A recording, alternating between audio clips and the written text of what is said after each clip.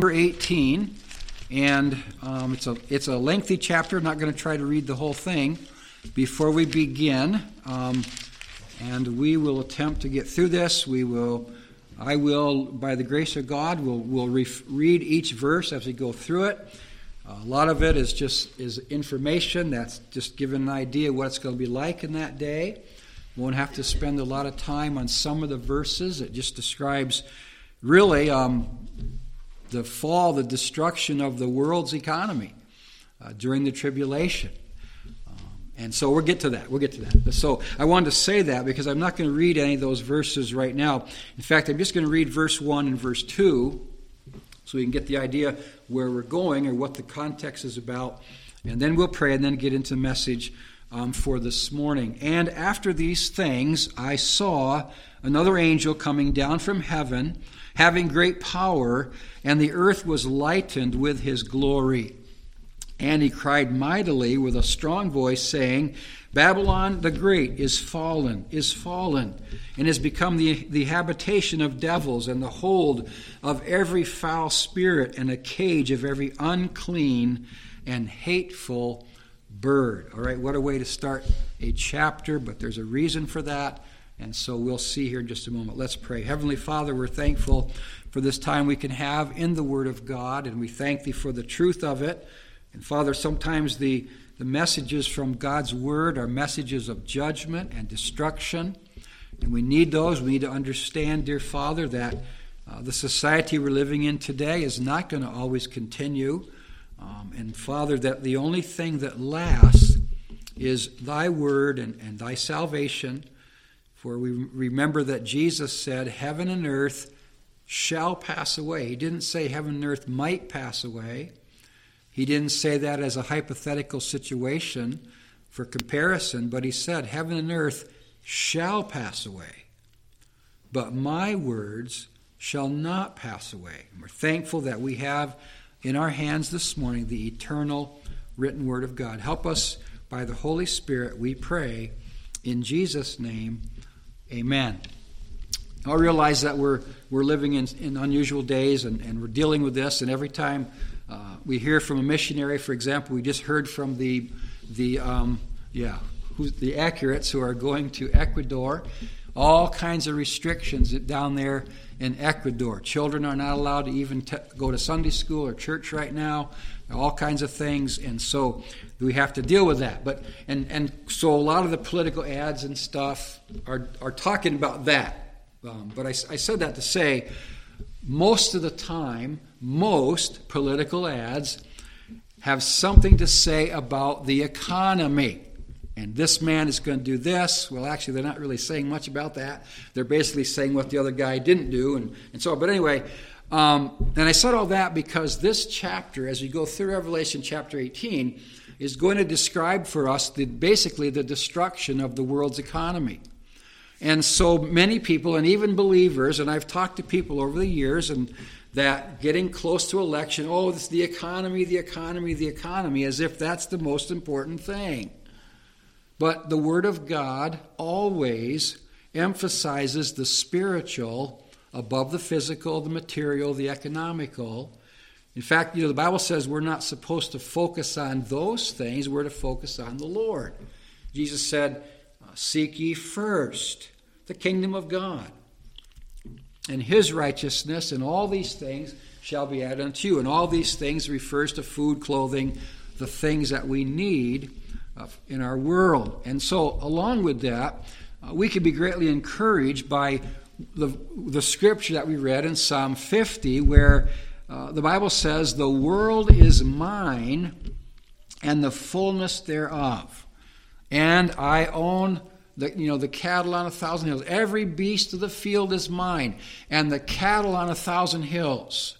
So I don't know where any of you are on this. I'm not into big, and I don't even know some of the conspiracy theories, about the Rothschilds and the Rockefellers and all the people who supposedly control the earth's wealth and all the stuff that we don't know, and yet people say they know. But that really means nothing, because the Bible says God owns everything. And God allows people to have certain things. And so we just need to be reminded of that. So any election, this happens to be an election year and a pretty important presidential election, really the economic things are really not, our country is not going to be judged by God because of its economy, all right? Our country is going to be judged by God on how we are righteous and how we follow the Word of God. Because the Bible says righteousness exalteth a nation. Doesn't say wealth exalteth a nation. But it says righteousness exalteth a nation, but sin is a reproach to any people. All right, and our country has blood on its hands for the millions of unborn that have been murdered, and now this. I hope there's nobody from the government, but this supposedly I read that the woman who's running for vice president with Mr. Biden says that she believes that babies should be allowed to be aborted after they're born, and they're pushing that. All right, that's murder, and the Bible says God will not pardon innocent blood. All right, and so there's all kinds of other things going on in our country, and so we need to be more concerned about those things and pray that God somehow will have mercy upon us and help us to get people in office who will take a stand for what's right, not for what's Republican or Democrat or whatever, but what is right according to the Word of God. And so, and that is very, that goes along with the Scripture. It goes along with what the Bible says about the rise and fall of nations.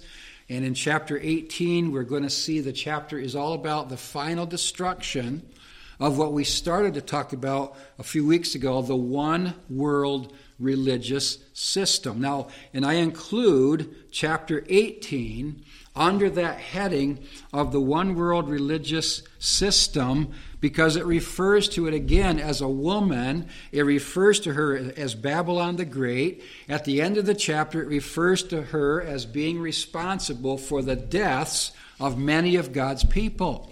And so really it's just more details concerning the whole situation with Babylon the Great.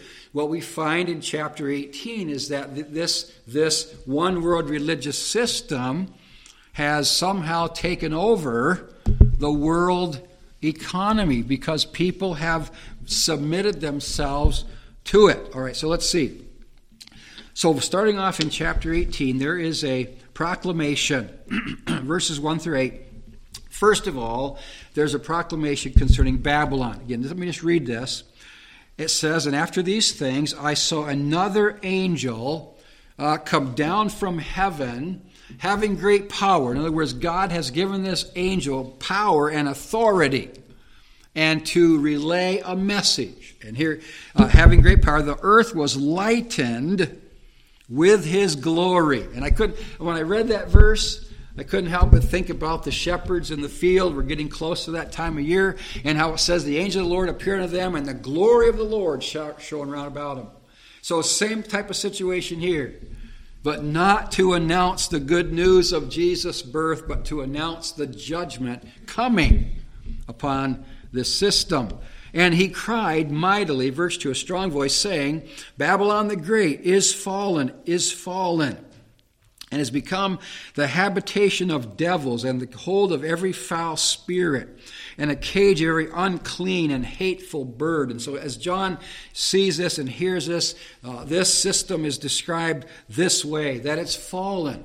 And I think, to me, it's interesting and significant that it talks about the fact that it's fallen before it's judged. So the fall of this system was when it began, and when it turned away from God, and when it went on in its wickedness and its evil, and it fell into all kinds of sin and degradation, so much so that it's described as being the habitation of all these evils. And they're really meant in the spiritual sense. Demons and evil spirits and false teachers and all kinds of spiritual wickedness. 4, verse 3, goes right along. All nations, all peoples, everybody on the earth, all the nations of the earth during the tribulation, we're talking about that right now, have drunk of the wine All right? In other words, they've drank the Kool-Aid, as that terrible saying, as a result of Jimmy Jones and the awful things that happened there. But they've come under the influence of this deadly system. The wrath of her fornication, her unfaithfulness, her spiritual adultery and whoredom and harlotry of presenting a false system. The kings of the earth have committed fornication with her. They've joined in. And the merchants of the earth are waxed rich through the abundance of her delicacies. And delicacies are, it's not like snails or things like that we talk about as delicacies. It's talking about luxuries. A luxurious living that these have. In fact, isn't it interesting? I find it fascinating. It's because of her influence. Following her, they became rich materially, but bankrupt spiritually. And so we could say more, but we'll leave that at that. And then there's a proclamation for the people of God, because during the tribulation, there will be people saved.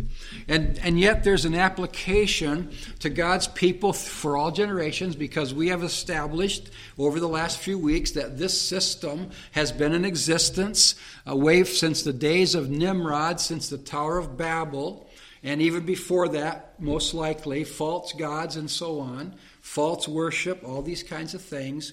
And so here's the message to the people of God. Here's the word of God to us today. We're living now. We're not living in the tribulation, and thank God we won't be living in the tribulation down here. We'll be with the Lord, but there is still an application. There's a message for us. And what is that message? I heard another voice from heaven saying, "Come out of her. Come out of her. My people, God's people, saved people, come out of her, that ye be not partakers of her sins." In other words, so that you don't join in, so that you don't participate, and that ye receive not of her plagues. Now, God, in His Word, we've seen throughout our study that God has protected His faithful ones from the plagues that He sends on the earth. But He says not so to those who compromise with this false religious system. I believe that when a good example in the Old Testament, as Brother Lynch preached a message when he was here on the life of Lot. Yeah, Lot was saved. In fact, the Bible says Lot was a righteous person with a righteous soul. But he said he vexed his own soul. He vexed his soul by the ungodly deeds. And he didn't do the ungodly deeds, but he compromised with it. Didn't take a stand against it. All right? But this is even talking about more so, worse than that, participating. Why? For her sins have reached unto heaven, and God hath remembered her iniquities. Not like God forgot, but when the Bible talks about God remembering, it's the idea that the time for vengeance, the time for recompense, the time for retribution is now here, right? And so God is going to deal. Verse 6, reward her even as she rewarded you, and double unto her double according to her works. In the cup which she hath filled, fill to her double. So God is going to do that. God's going to pay double or repay or judge. And I couldn't help but think that this double judgment, there's an application to the fact that this system was wicked in itself. The leaders of it, they're wicked. They departed from God. But they're doubly wicked because they led others astray. And millions have been led astray down through the years by this false system. And I hope we've documented it enough that you understand, and we may have some more to say about it here in the days ahead. So,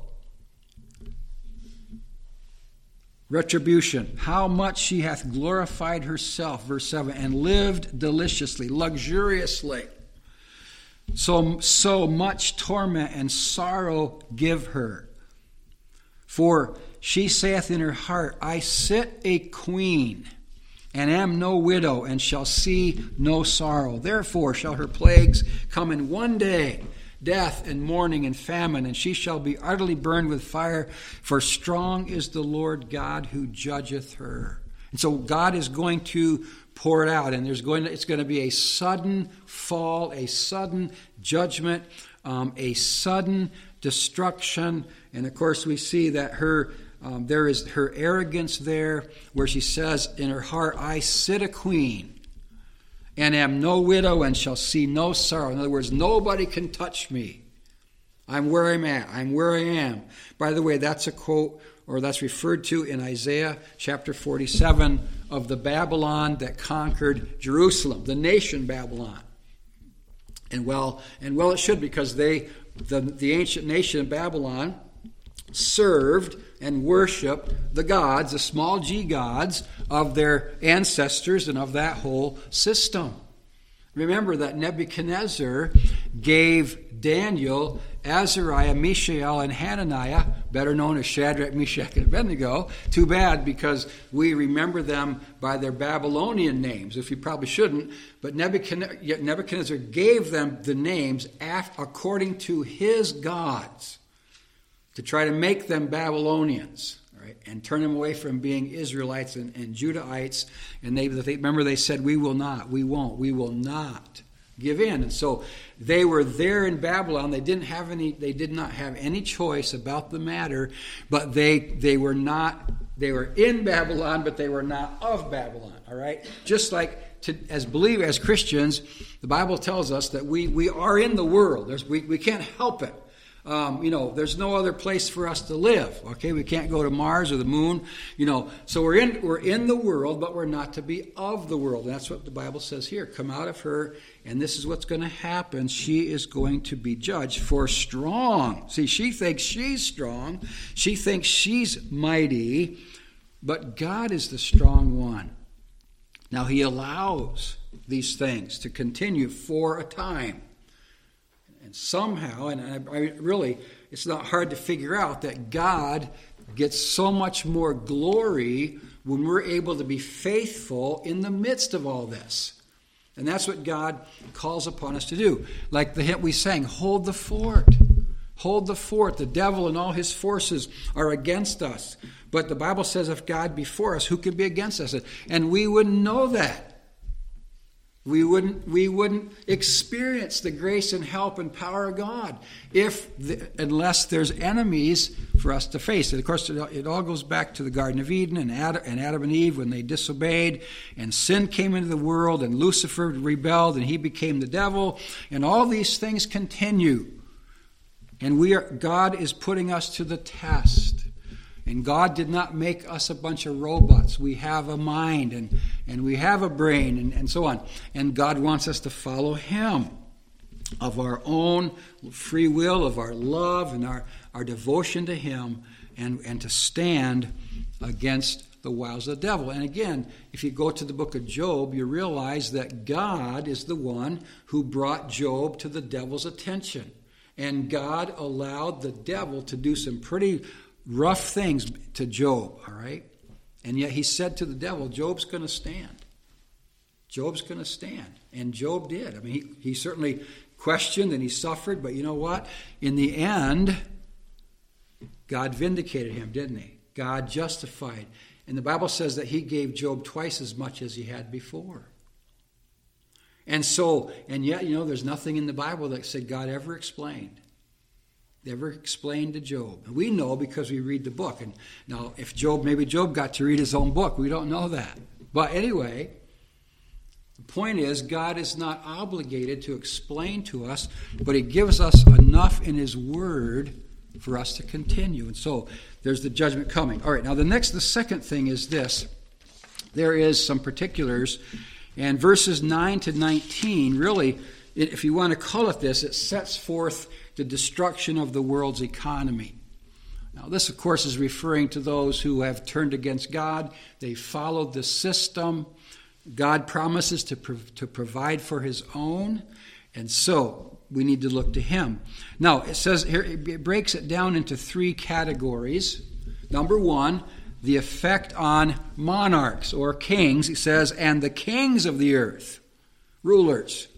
who have committed fornication and lived deliciously with her shall bewail her and lament for her when they shall see the smoke of her burning, standing afar off for the fear of her torment, saying, Alas, alas, that great city Babylon, that mighty city, for in 1 hour is thy judgment come. Now, there can be some question whether this is referring to a rebuilding of an actual city, Babylon, or of Rome, as seeming to be the headquarters of that religious system. But they notice they've seen its destruction, and they mourn that. They mourn that. Then we have the merchants, the business owners. It says, And the merchants of the earth shall weep and mourn over her, for no man buyeth their merchandise any more. Now, that's not because they loved her, but they loved the stuff. They love the goods. They love the money. They love the prosperity. So, because no man buyeth their merchandise anymore, the merchandise of gold and silver and precious stones and pearls and fine linen and purple and silk and scarlet and all thine wood and all manner vessels of ivory and all manner vessels of most precious wood and of brass and iron and marble and cinnamon and odors. I mean, it covers the whole realm of business, doesn't it? And ointments and frankincense and wine and oil and fine flour and wheat and beasts and sheep and horses and chariots and slaves and souls of men. Isn't that interesting and sad that this business ruled over the world so much that it grabbed a hold of the souls of men. And there's this country today, every country on earth, there are people who are slaves to the economy and slaves to money and slaves to riches. And let me just interject in here. Remember, the Bible does not say money is the root of all evil. It says the love of money is the root of all evil. Money is neither good nor bad. Somebody wrote this. I don't know who it was, a preacher, I guess, or somebody years ago. Money is a great servant, but a terrible master. All right? Money is a great servant. I mean, you can take the earthly things and goods and you can use them greatly to serve God. And we praise the Lord. I thank God that God has helped us so financially that we're able to send money to missionaries all over the world and help them and for eternal things. And so, again, there's nothing wrong. Job, getting back to him, the Bible says he was the greatest man of the East, and it tells all the things he had. Right now, but Abraham was a rich man. But the difference was they put God first. And when Job lost everything, he still served God, worshiped God. God was his focus, not things. And see, the devil made a false accusation because that's what he is. He said, Job only fears you, God, because of all the stuff. And because you've built a hedge. What does that mean? The devil says, God, I've been trying to get at this guy. You won't let me. So God says, all right. Go ahead, but here's the limits, right? But so, people are under the spell, if you will, of things and of possessions and money and economic things, and so the souls of men. Oh boy, see that underline that in your Bibles, if you will, because that's the battle. Right there. That is the battle, the war that's going on.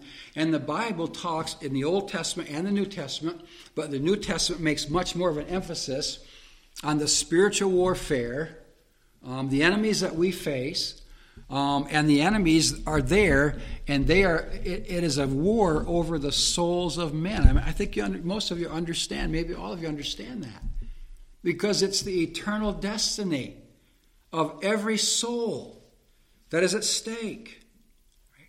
Jesus Christ died, shed his precious blood, gave his life, and rose again from the dead and lives today to save. The Bible says God sent not his Son into the world to condemn the world, but that the world through him might be saved. And the word for world there is very clear. In the original, it is the word that refers to the inhabited earth. In other words, the human race.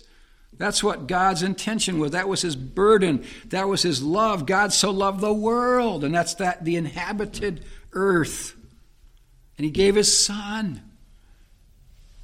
And so that's why it's so dangerous. Why it's such a temptation.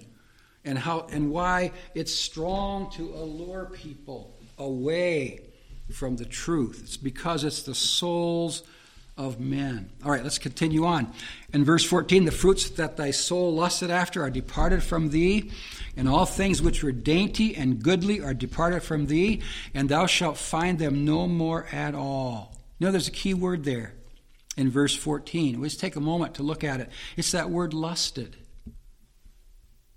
Lust means too strong of a desire, an inordinate desire. Would you agree that there is a wrong emphasis today? Too much emphasis on physical and material and, all that. All right? And back in the book of Ecclesiastes, the writer talks about it's a blessed thing when the rulers, they eat because for nutrition and just to live and not for covetousness. I heard one guy said one time, I forget what the setting was. It was years ago, and somebody said, well, some people eat to live, other people live to eat. All right? So that's the idea there. The overdoing, too much of a desire for things of this earth, and it plagues people. That was one of the problems in Egypt, and when God took the people out of Egypt, somehow the people took Egypt with them in their hearts, so it's always been a problem. And the Bible talks about gluttony and talks about just overemphasizing and over-desiring the things of this life, and they can become a god. And Jesus said there in Matthew 6, you cannot serve God and mammon. And mammon, the word mammon literally means money or material things. And so all of it's gone. And so the merchants of these things, verse 15, which were made rich by her, shall stand afar off for the fear of her torment, weeping and wailing. And obviously the part of that weeping and wailing is because they understand that the judgment, God is pouring out judgment.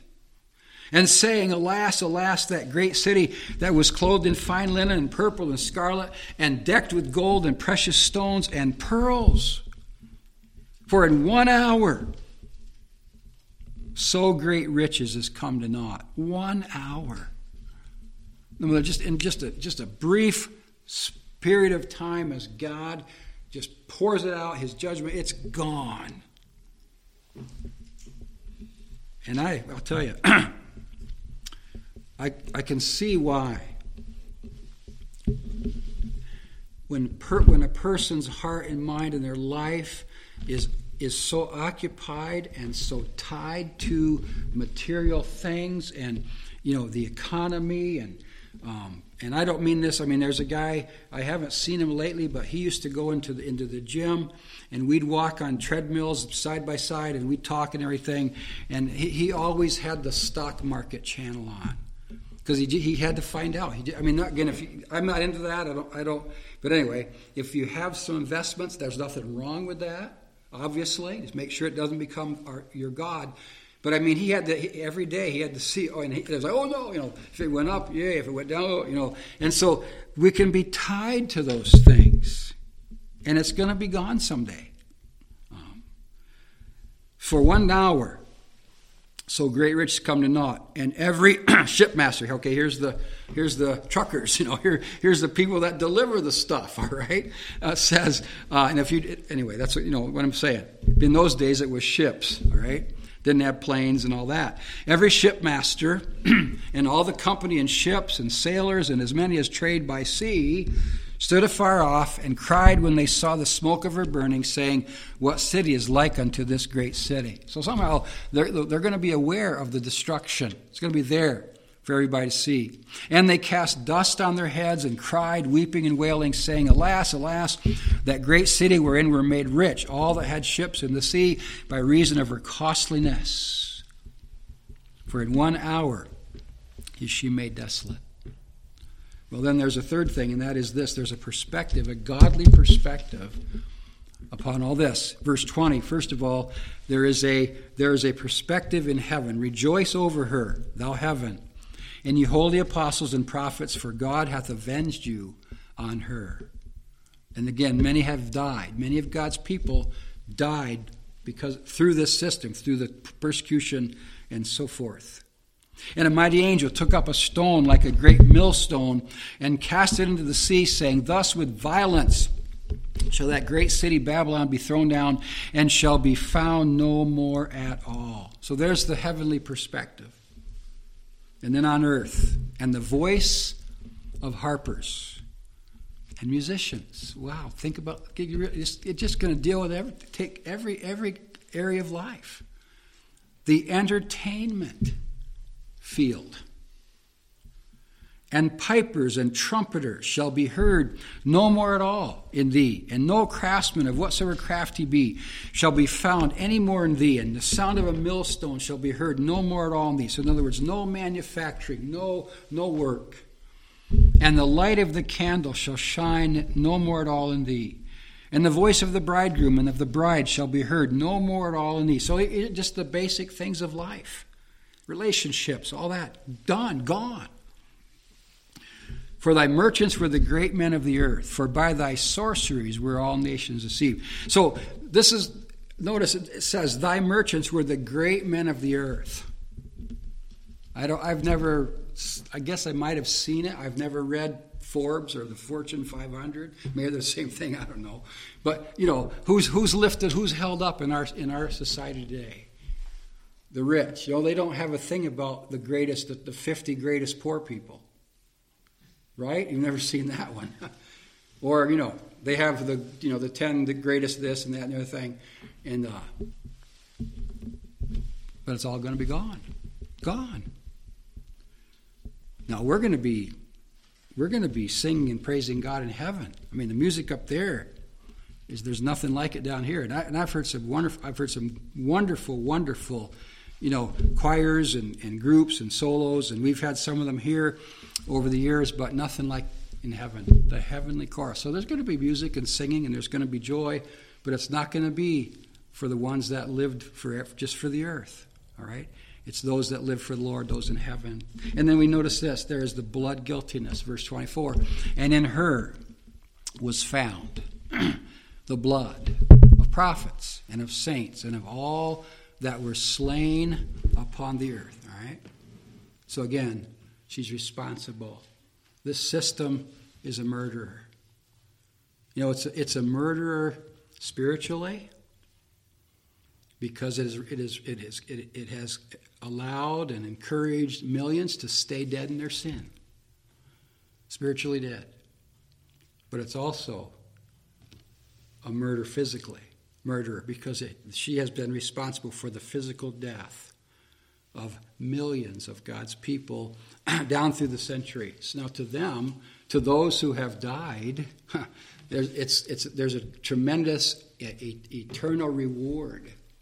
In fact, when we get to Revelation chapter 20, Jesus comes back to set up his kingdom.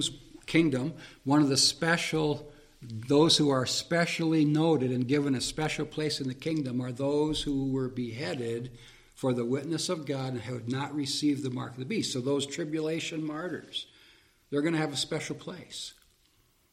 God always does that. He rewards those who suffer. All right, I got just a couple more verses. Please turn to 2 verses in the Old Testament and 1 verse in the New, and then we're done. But Psalm 37. Psalm 37. I know that maybe the message has raised more questions than it's answered. If that's the case, that's great. Write your questions. In fact, there's a thing in the bulletin that if you have questions, made that offer on the back there, the pastor's desk. If you have questions about issues and things, I'd love to have them. We're going to deal with some of them, particularly on Sunday night, and you'll know if you come back tonight, you'll find out more about that. But anyway, first of all, Psalm 37. Psalm 37 and verse 16. Right? Psalm 37, verse 16, simply says this. Just going to read it. I'm not going to make a comment. Then we'll go to a verse in Proverbs. Psalm 37, 16, very clear. A little that a righteous man hath is better than the riches of many wicked. Okay, that's that one. And then we have Proverbs 15 and verse 16. Proverbs 15, verse 16. Proverbs 15, 16 says, better is little with the fear of the Lord than great treasure and trouble therewith. All right? Very clear. All right, let's go to Mark 8. And we're done. Mark 8.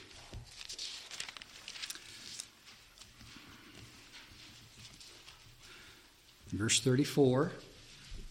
I like what Mark says here, because it makes something very, very plain that the passage in Luke doesn't make quite as clear.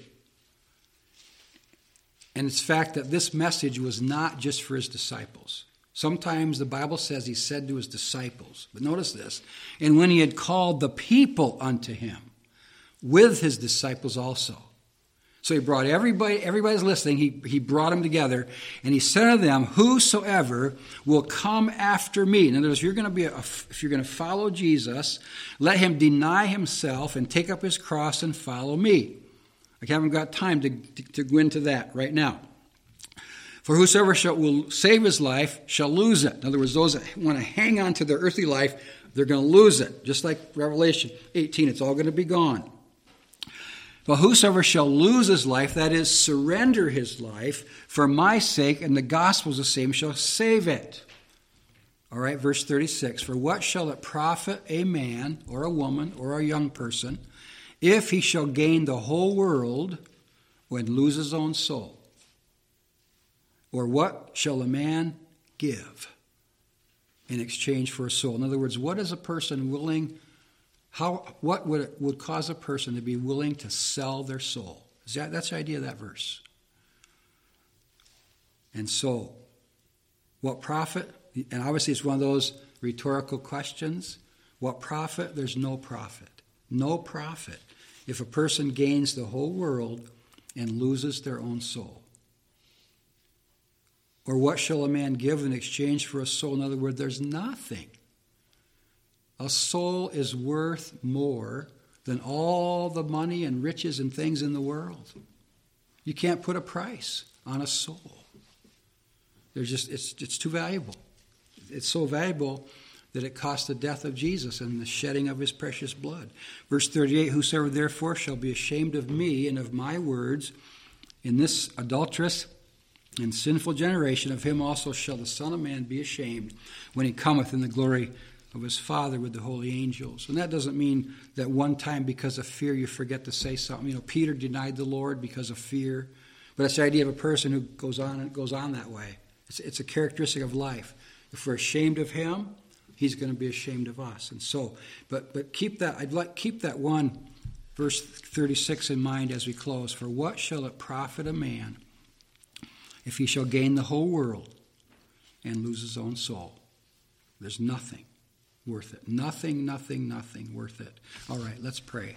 Our dearest Heavenly Father, we thank Thee for the precious Word of God today, for the truth of the Word, and for the power of the Word. And Father, we just ask that you would truly speak to every one of our hearts through the Word today. Whatever the need is, encouragement or challenge or conviction, whatever it may be, that Thou would do it for us. And we'll thank Thee in Jesus' name. Amen. All right, let's take our hymn books. I would like us to sing a couple verses or so of a hymn, and then we will observe the Lord's table. And, the hymn is hymn number 374. 374. And again, if what we've messaged from God's Word, if that has raised questions in your mind, we encourage you. let us know after the service. But let's stand, please. I'm going to remain up here this time, and so that we'll be ready to go into the observance of the Lord's table. But Jesus calls us. All right. This is a very short hymn. Only take us a minute or two to sing it. So let's sing all the verses and just think about the truth of this great hymn. Jesus calls us. Jesus calls us o'er the tumult of our life's wild, restless sea. Day by day his sweet voice soundeth, saying, Christian, follow me.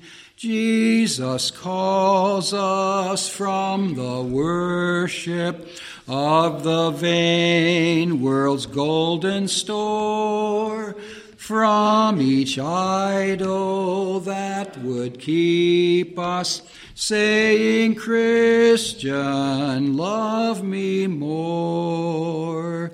In our joys and in our sorrows, days of toil and hours of ease, still he calls in cares and pleasures, Christian, love me more than these. Jesus calls us by thy mercies, Savior, may we hear thy call. Give our hearts to thy obedience, serve and love thee best of all. All right, as the songwriter said, that is a call. And you may be seated. We will end